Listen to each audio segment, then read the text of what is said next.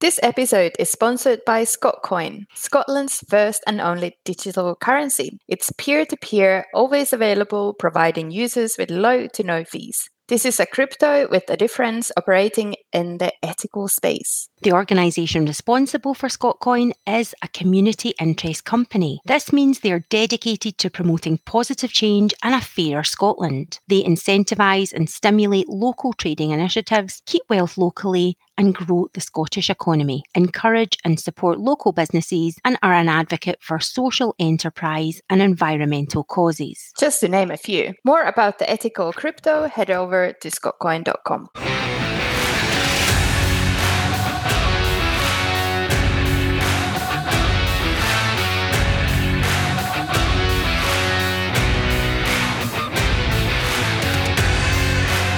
Hello and welcome to the Whiskey Sisters podcast. I am Inka Larissa. And I am Jennifer Rose. Together we will be bringing you a weekly whiskey podcast where we'll be discovering drams, exploring distilleries, talking to industry experts and sharing other whiskey adventures. Not only will we be sticking our noses into our drams, but also into all things new and current in the whiskey universe, with a leading commentary, of course. You're listening to Whiskey Sisters, the podcast. In today's episode, we talk about our visits to Loch Lomond Distillery in Alexandria, which is pretty close to Glasgow. In fact, I actually worked beside there in Antarctics Village many moons ago in the early 90s, so it was a bit of a blast from the past going back. I think I know what you mean, the place. It's still open, isn't it? Yeah, but you wouldn't think it was open. I don't mean to sound disrespectful, but it looked kind of like almost derelict from the outside.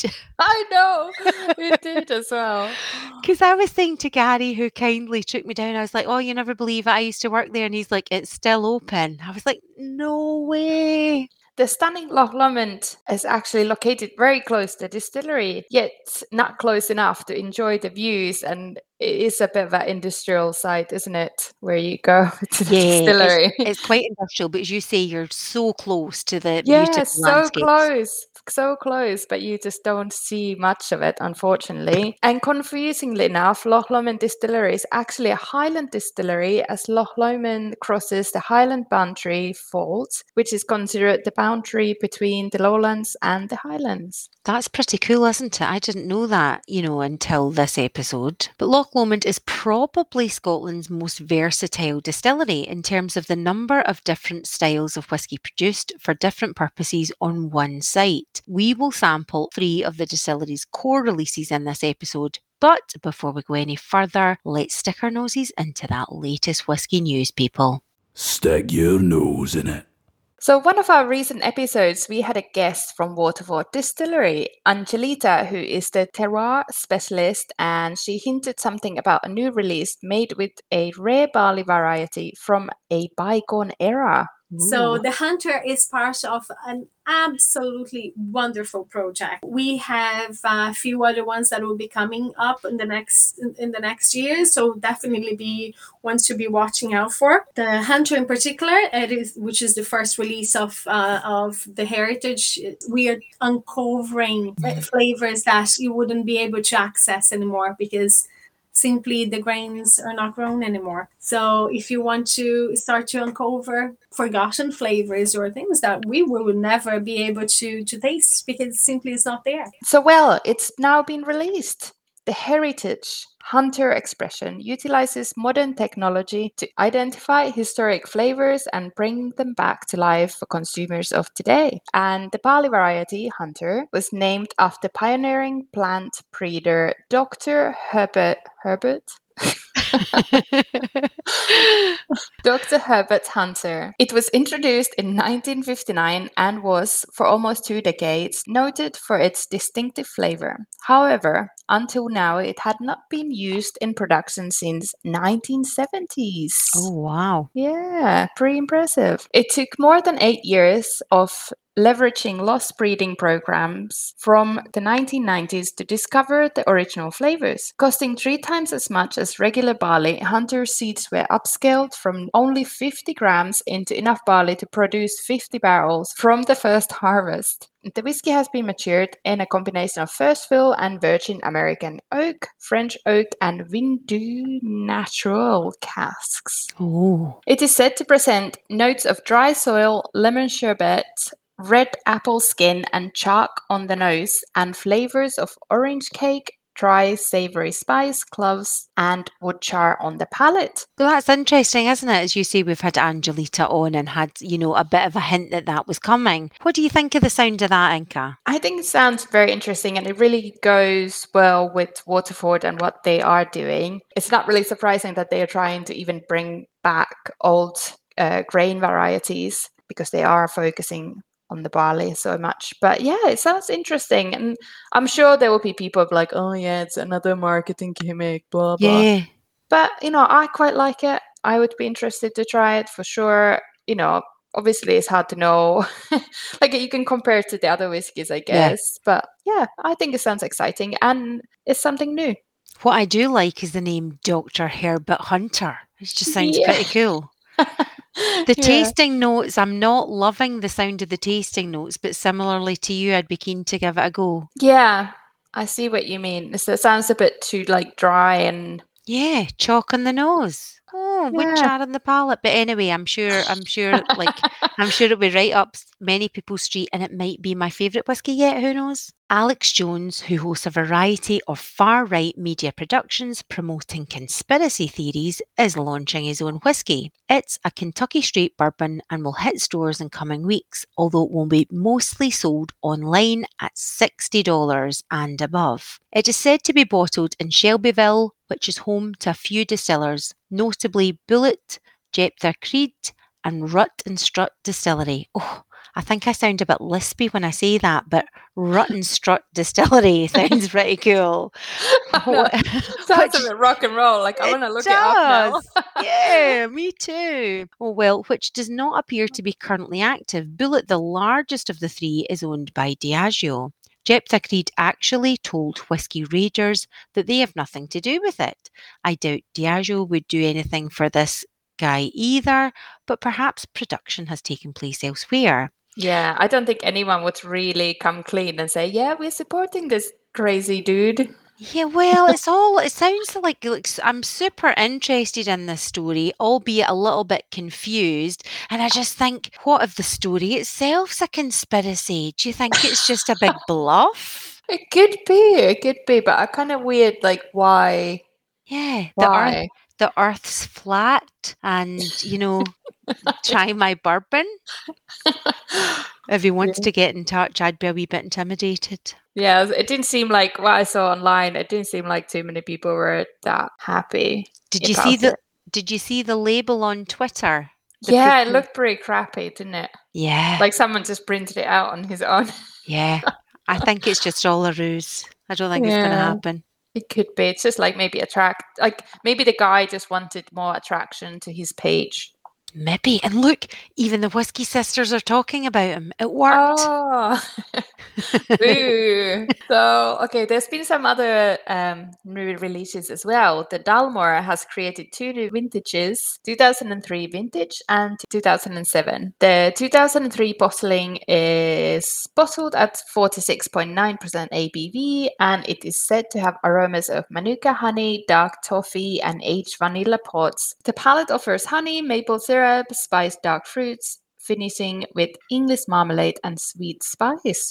Very on the sweet side, that one. Meanwhile, the 2007, bottled at 46.5% ABV, expression is set to deliver notes of honey, freshly baked brioche, and iced ginger cake on the nose, leading to orange blossom, honey, spices, and mandarins on the palate. Both are available now globally.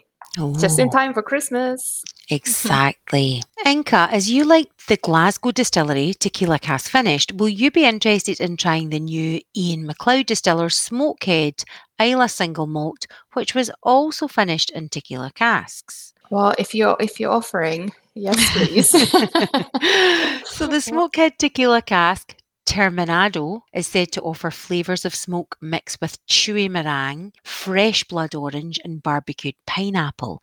Tasting notes also include toffee, lime, and peaches, leading to a long, sweet finish with heat. Bottled at 43% ABV, the Scotch whisky is available to purchase exclusively via Amazon and smokehead.com. That actually sounds, I love chewy meringue. It sounds really nice. Yeah, I went through a phase many years ago. I was partially addicted to a chewy meringue. So even though I'm slightly intimidated at the thought of being terminated via smoke, the tasting notes sound good. Whiskey Sisters! The first Loch Lomond distillery site dates back to 1814, but unfortunately there aren't many records and the closing date is unknown. The current site was founded in 1965 by Little Distilling Company Limited, and like many distilleries throughout their journey, Loch Lomond fell silent in 1984, but resumed production a few years later in 1987 when I was born.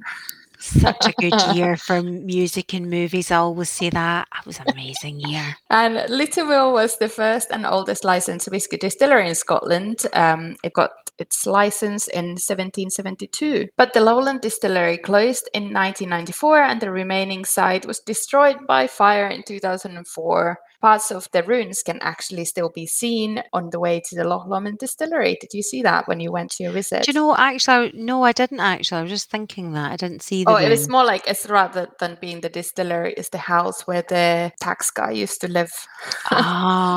I was too busy obsessing over Antarctic's village and getting flashbacks to wearing my big apron working in the coffee shop. So today, Loch Lomond Group, the owner of Loch Lomond Distillery and Campbelltown-based Glen Scotia, is bringing out the remaining bottles of Little Mill whiskey. And Michael Henry, the master blender, has a tough job in blending together the final few casks while safeguarding the Little Mill heritage and creating whiskies that are in line with the silent distillery style. And the reason why I'm mentioning the links to Little Mill Distillery is because the unique distillation methods at Loch Lomond come from Little Mill, basically. Yeah. And Loch Lomond started their production using straight neck pot stills instead of the swan neck. The still has a straight neck with fixed rectifying blades. This type of still was created by Duncan Thomas at Little Mill Distillery in the 1950s. Actually, this type of still is only ever been used in two distilleries, the Little Mill and Loch Lomond. The still is often confused with Lomond still, which was invented in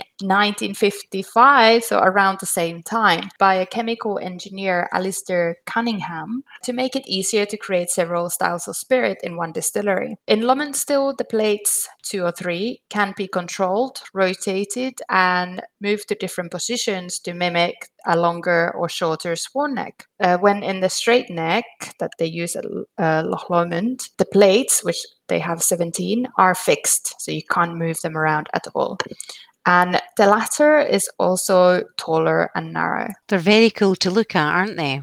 Yeah, it's just a lot to take in, I think, when you do the tour there, just because there's so many little technical facts, I think. And so many differences from other distilleries. Yeah. At Loch Lomond, their straight neck pot stills can produce spirit up to 90% ABV, where a swan neck delivers at around 70% ABV. The range of alcohol strengths help in capturing different flavours throughout the distillation. Today, Loch Lomond has 3 pairs of straight neck pot stills, 2 traditional swan neck stills, 1 continuous malt still, and 2 pairs of continuous grain stills. Quite the operation. So their current annual capacity is 5 million litres for malt and 20 million litres for grain. Some have compared Loch Lomond's methods to a Japanese style of distillation, as they are bending the limits of the so-called traditional Scottish approach. For example, they produce whisky from 100% malted barley using the continuous still, also known as the coffee still, and because of the SWA, that's the Scottish Whisky Association, regulations, it has to be called grain whisky. And how amazing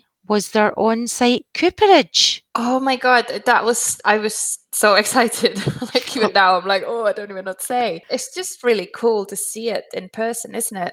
It's phenomenal. Like you're in the here and now present, but you're in like a time machine, and the craftsmanship and the skill is mind blowing. I know, and they make it look so easy. But Yeah. I had the chance to meet up with the senior cooper, Andy Moore, who showed me the step-by-step process of the recharring. And a lot of the work was still done by hand, although they have some assistance now from this crazy machinery. But when he was turning the cask and moving it around and this heavy piece of wood, it just Yeah. looked so easy, like he's been doing it for so long. Absolutely. It's almost like he can dance with it, just him and the cask doing that fluid movement. Oh my God, yes. And I was lucky enough to see the same with Andy when I was there, and just felt like so lucky to be able to have that insight. So yes, Loch Lomond has its own on-site cooperage where they repair, build and char their casks of all sizes. There are only 4 distilleries in Scotland that have their own cooperage. The Loch Lomond cooperage has been in operation since 1994. It is such a skillful job, it actually takes a person 4 badass years to shadow a senior cooper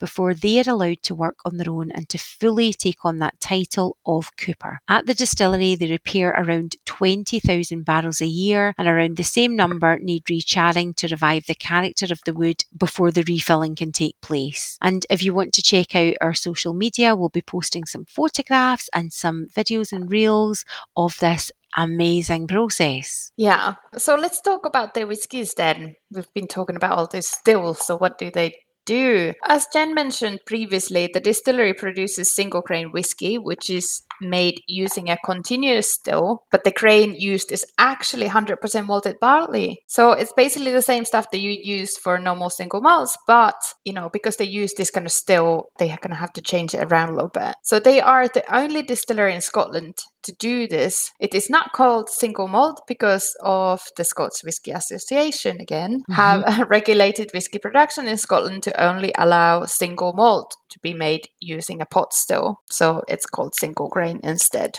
I think that's a bit of a shame, but it is as it is, and I'm sure there's their reasons. Basically same thing, but different type of still. Yeah, but I guess if it's not regulated, then it could just get really confusing. And I Yeah. guess it gives Loch Lomond a kind of unique product. I do think it's a little bit confusing for consumers. Yeah, for sure. So Loch Lomond produces 2 types of single grain whiskey, peated and non-peated, and it is the only distillery in the world to make a peated single grain whiskey, which is pretty cool and it's very nice actually. Yeah. These are both bottled at delicious 46% ABV. The peat is mellow because of the still style, creates a pleasant yet sweet smokiness, and the use of both first and refill bourbon casks adds soft creaminess to the whiskey. And both come at very reasonable price points from 28 to 30 pounds. That's an ultra bargain. Love Yeah. that. Yeah. Loch Lomond single malts are made using 2 different types of stills,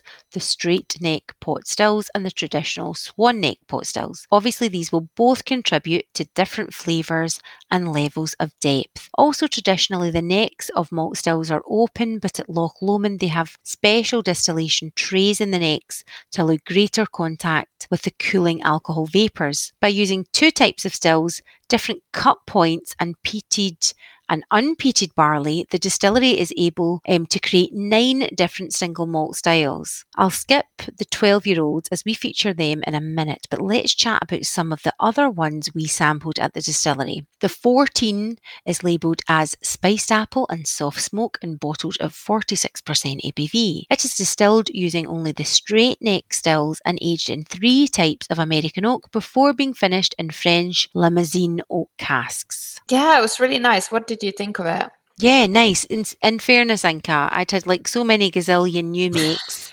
And by the time I got to that, I was tipsy. I'm just going to call it. I know. I was just in a glow of you. I was in euphoric state. I'd seen the cooperage. I loved it, but I can't tell you much about it. Oh my God, I love that you had the same experience because that was exactly how I felt. I was like trying all the new makes from different stills. It was amazing. They're really nice and fruity. Yeah, by the time I had like all the grains, 12-year-olds, the 14, but like I did enjoy I thought the use of the French oak really there's some kind of elegance always about it. I don't know. Maybe it's just like mental because you think French and but it was really nice. I really enjoyed the 14-year-old actually. The name is cute and alluring at the same time. We tried the Loch Lomond 18-year-old, which is also bottled at 46% ABV, and I found it quite nice. It had nice kind of oaky woody notes mixed with some fruity gooseberry and toffee apples, and the peat is well balanced and brings out the notes of dried tea and tobacco leaves. And yeah, it was definitely probably the most elegant of these, although I did find the 14 also kind of, I don't know if I'd say elegant, but there was some sort of classy vibes. Yeah, definitely some kind of classy vibes there. Yeah, for sure. There are also several other releases from the original to 21 and 13-year-old single casks, and not to forget, obviously, the special bottlings for the open. And basically, there are a lot to discover from this distillery. Just so many whiskeys. So yeah, they haven't won all these awards for nothing, and the whiskies are very good, yet still somehow underrated. That's kind of one of the reasons really that I wanted to really explore and understand what they do, because occasionally you see something on Instagram, but I think there's so much more to them. And there's so much going on. Why doesn't the world know all about Loch Lomond? Tell me this. I think there was something at one point, their whiskies weren't as good, or I've heard that they were a bit, people couldn't really get it, and maybe they weren't just as good, and now they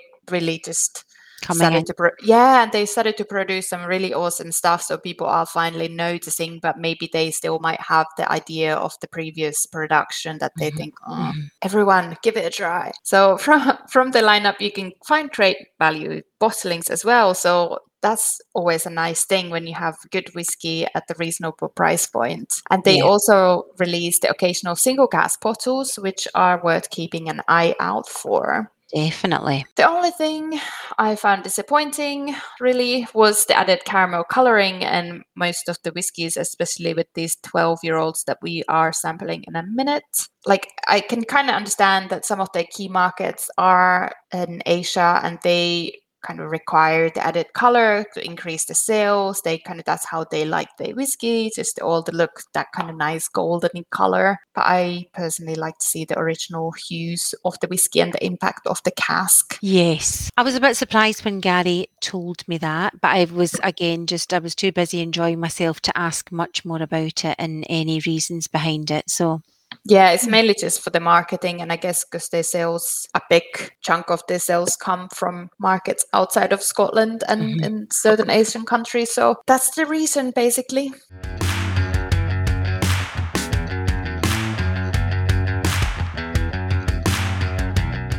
Dram on fire. So today we have 3 very similar yet very different drams, all 12 years old and aged in the same trio of casks. Let's start with perfectly balanced 46% ABV. That's quite a gallus name, isn't it? Like, perfectly balanced. Take that. I like it. It's kind of cocksure. Made using both straight and swan neck stills and matured in 3 types of American oak casks: bourbon, refill and recharge. This is said to represent the distillery's signature style, which is basically orchard fruits, vanilla and mild smoke. Let's see if we can detect those. Okay, so let's see. Definitely sweet nose. Anka, let's talk about the colour first. Sorry to interrupt you there, because we were talking about the added caramelly colour. Yeah, so basically I think all these whiskies are similar. So it's basically the kind of caramelly honey colour, aren't they? Yeah, exactly. They all the same. It's a nice color, but I don't know, it just annoys me to look at them all and say, they can't be the same. Obviously, they all had the same 3 casks, so maybe they would be quite similar. Similar anyway, yeah. Okay. The nose is quite sweet. I was thinking apple crumble, made with oats and brown sugar and served with vanilla ice cream. There's definitely some sort of that, chewy toffee, that kind of one that sticks in your teeth when you chew it. And then after a while, I was getting fresh bread, when it's still kind of warm and you put loads and loads of butter, salted butter on the top, and it melts slightly on the bread. Yum, don't be shy with the butter. Yeah, so that's what I was getting. And also even more, I was starting to get the melted butter. When sometimes you're cooking something and you need to melt the butter in the pot and it has quite strong smell. Also in Finland, some people eat porridge with just a knob of butter. Oh, butter in it, yeah. Yeah, so again, it melts. It's just creates that kind of... Yes, and it's got quite a distinct smell, actually, melted butter, hasn't it? Yeah. Oh, How I about love you? those notes. Okay, I'm getting some different notes because I'm nosing it now as we're chatting and it's been in the glass a bit longer. On my initial nosing, I got a kind of blossom honey, that honey sweetness. I actually got a raspberry kind of syrup, like a coulis that you'd maybe have with desserts. I also got grassy notes, like fresh grass. But I can absolutely get on board with your the toffee and vanilla ice cream. Yeah, well, funnily enough, I just stuck my nose in the glass as well. And I was thinking fresh raspberries, they can be super, super sweet as well. Yeah, I know exactly what you mean. What did you get on the palate? Not as much, I have Okay. to say. I thought it was quite spicy, oaky, kind of like a drying oat biscuit. It wasn't as sweet as you would expect from the nose. On the palate, I got like a crystallized ginger, mild spice, a ginger cake, but not strong ginger flavors, but that kind of nice, soft ginger sponge, and maybe barbecued fruit. That sounds a bit vague, but I couldn't quite pinpoint if it was like charred pineapple or anything like that, but just kind of something slightly barbecued, but yet fruity. Yeah, there's definitely some sort of fruity sweetness in there. Maybe, I don't know what it is, like a really ripe pear, or again, I don't know why I was thinking that agave, like I explained in previous episodes, sometimes that kind of really roasted agave that is kind of pineapple, kind of like a roasted pineapple, but maybe just something slightly different. Yeah. No, that sounds good. I found it slightly ashy on the finish and kind of like bonfire embers, like an essence of sweetness, but I'm not sure what, but like a little bit kind of charred again and ashy. Yeah, definitely. I think it does feel more ashy now. It was more oaky, but now it may be that kind of burnt oak. But it's not awfully smoky. It's just that kind of afterthought afterwards. Yes, it's there, but it's not slapping you in the face. Really, it's mainly more on the finish. Do you find it perfectly balanced? Maybe the nose more than the palate. I quite like it. I find it kind of cute and accessible. Yeah, it's definitely cute and accessible. That's a good way to put it, actually. So, okay, the next one is Inchmarin, which is another 12-year-old bottled at 46% ABV, and the distillation was made using only the straight neck pot still. And it was also aged in the same 3 styles of American oak. Inka, have you been to Inchmarin, the little island within Loch Lomond before? You can get a little boat out to it and there's a restaurant and all that. No, It's what? quite cute. Let's do that one time you're in Scotland. It's good fun.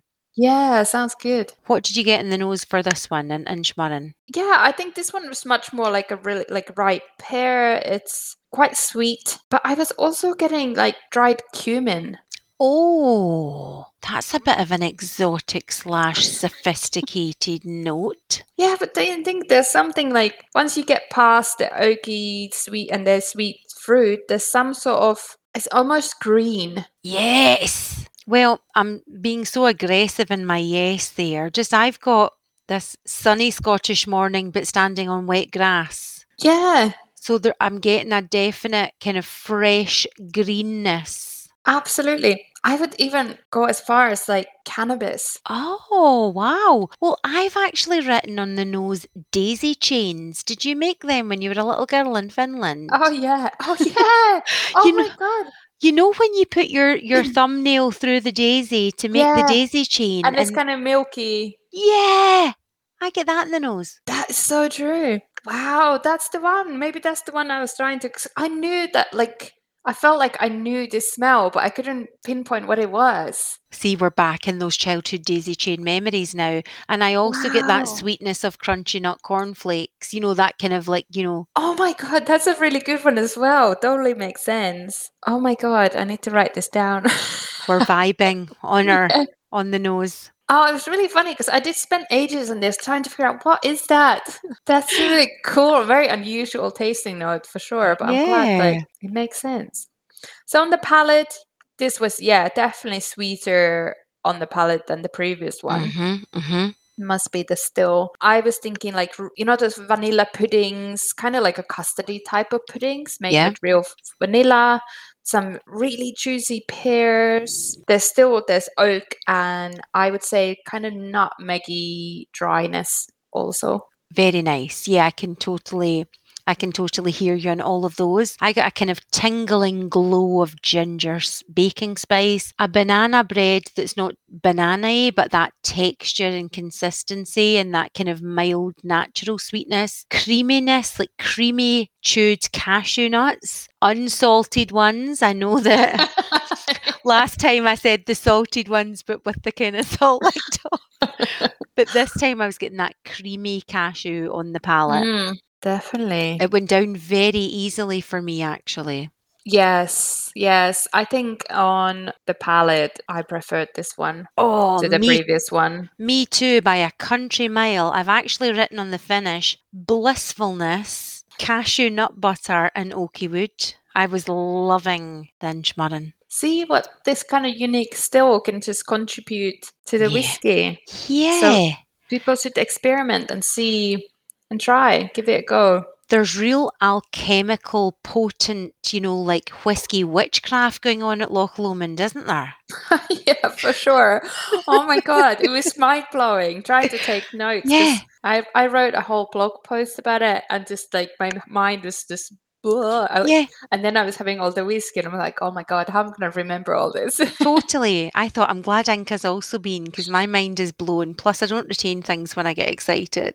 But that's the thing, like, that's why I wanted to wait to us to do this episode till you've been, because it's just so hard to explain. Yes. Really, if you haven't been there, like, okay, you can try to explain it. And like our listeners now, if you are a bit confused about some of this stuff, I do recommend that you go and have a look at my blog post at On the Sauce Again, just because I put quite a lot of pictures there of the stills and the distillery. So it will just give you all the visuals that you will need. Definitely. On the Sauce Again, check it out. I did actually mention to Gary, I don't think Inca's blog's out. And he went, Jen, yes, it is. I was like, oh. And he was saying how you totally smashed it and you'd got all the salient points and great information. So listeners, check out my pal's blog. I've not read it, but I will read it. But I was on the way home from that visit, Inca, I was actually thinking I really understood why you wanted me to have gone as well before we did this episode, because there is so much. It was such a unique distillery experience.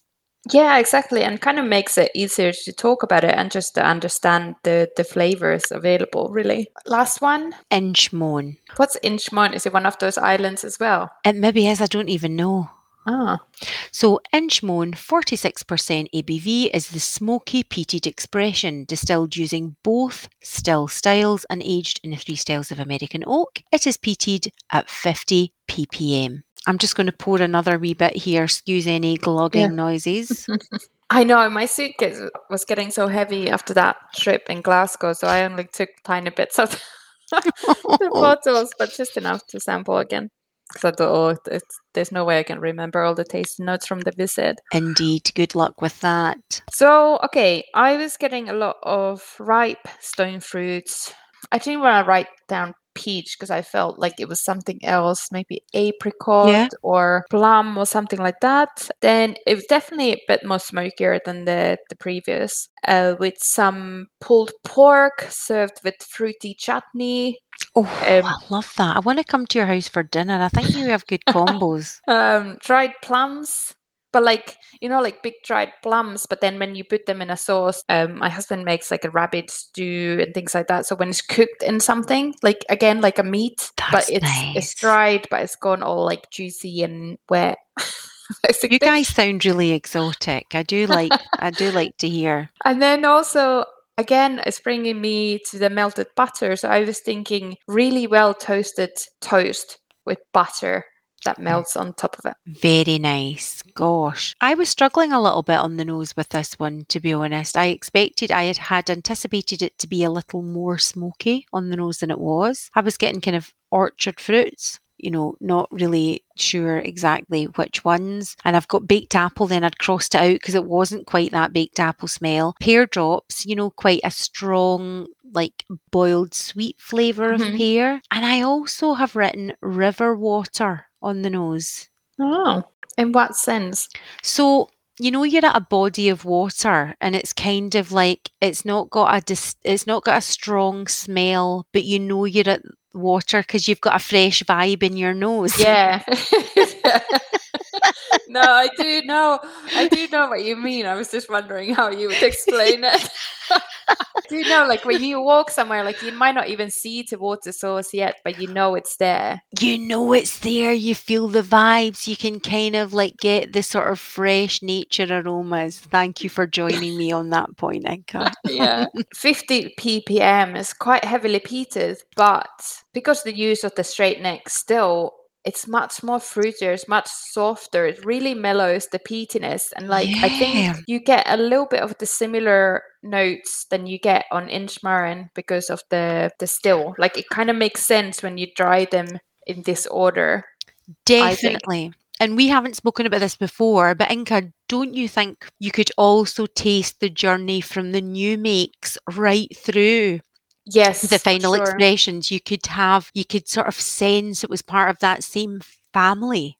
Mm-hmm. Yes, definitely. I quite like noticing this, and definitely I think now it's been in my glass for a little bit. It is sweeter, but I'm still getting that toast and butter. Maybe even more so. Nice. But on the palate, there was subtle spiciness.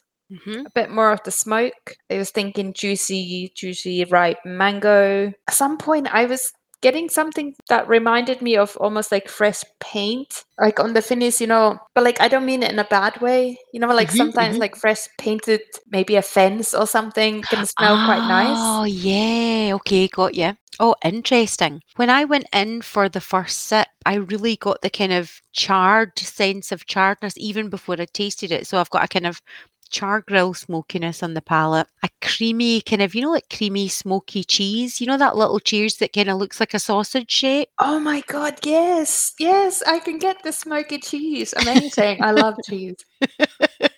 And like baked autumnally kind of orchard fruits on the palate. So yeah, I love that autumnal orchard fruits and smoked cheese, creamy, because the smoked cheese is normally quite creamy as well, isn't it? Yeah, definitely creamy smoky cheese. Nice. Yeah, I like those. On the finish, I got a little bit, I've written when I tasted it earlier, drying and ashy, but I'm finding it less drying now, and I'm finding a follow through of that creaminess, and I'm quite enjoying it. Yeah, me too. Yeah, I think definitely more creamy, more sweeter on the finish when it's been in the glass for a while. Definitely. Very nice. Calling it a peaty whiskey, it's not really that peaty.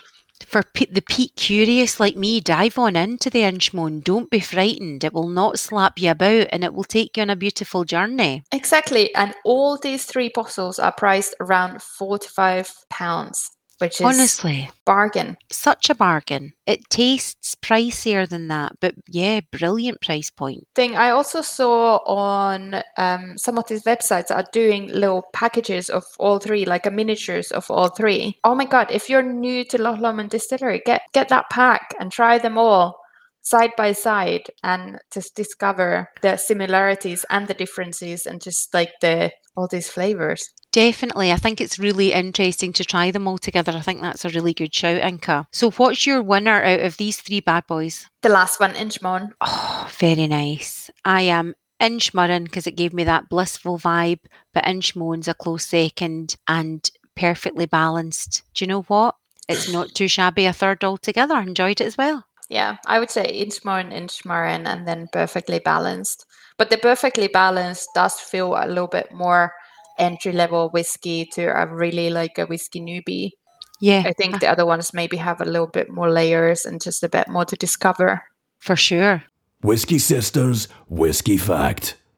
As we mentioned the cooperage earlier, maybe you could explain why casks are toasted and charred in the first place. Oak contains a lot of flavor compounds, but none of it would be absorbed into the maturing spirit if the cask wasn't first toasted. In addition, the level of toast will increase specific flavors. A gentle toast will add some nuttiness like vanilla and sweet notes, while heavier toast will contribute to more caramel toffee notes. So all casks are toasted, whether it is for wine or sherry or whiskey production. And when it comes to bourbon, the process continues with charring, which is one of the legal requirements for that style of whiskey. Charring does a number of things. It helps to further break down the structure of the oak, allowing easier and deeper penetration by the spirit and a more intense interaction with the flavors. And the cracks produced in the surface also increase the surface area available to the spirit, so it will go deeper into the pores.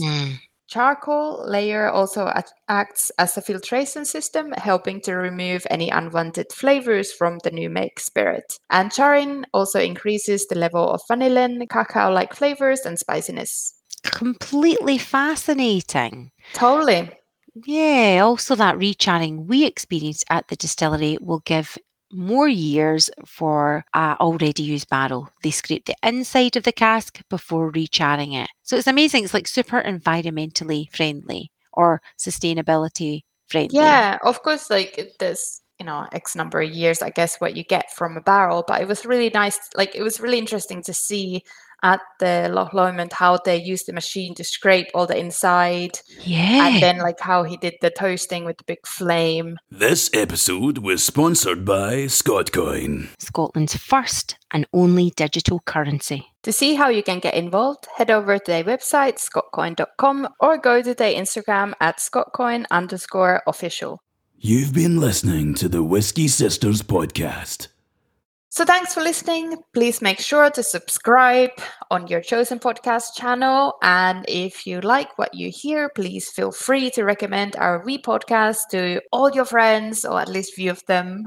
Yes, indeed. Please subscribe, because that is super important and helps other people find us in an ocean of podcasts. Next week, we will be talking about all things bourbon, rye, and Tennessee whiskey. As we explain the difference between these categories, we are also sampling a rye whiskey. Oh, it makes me think of the Chris Stapleton song about Tennessee whiskey. Do you like Chris Stapleton or any country music, Inka?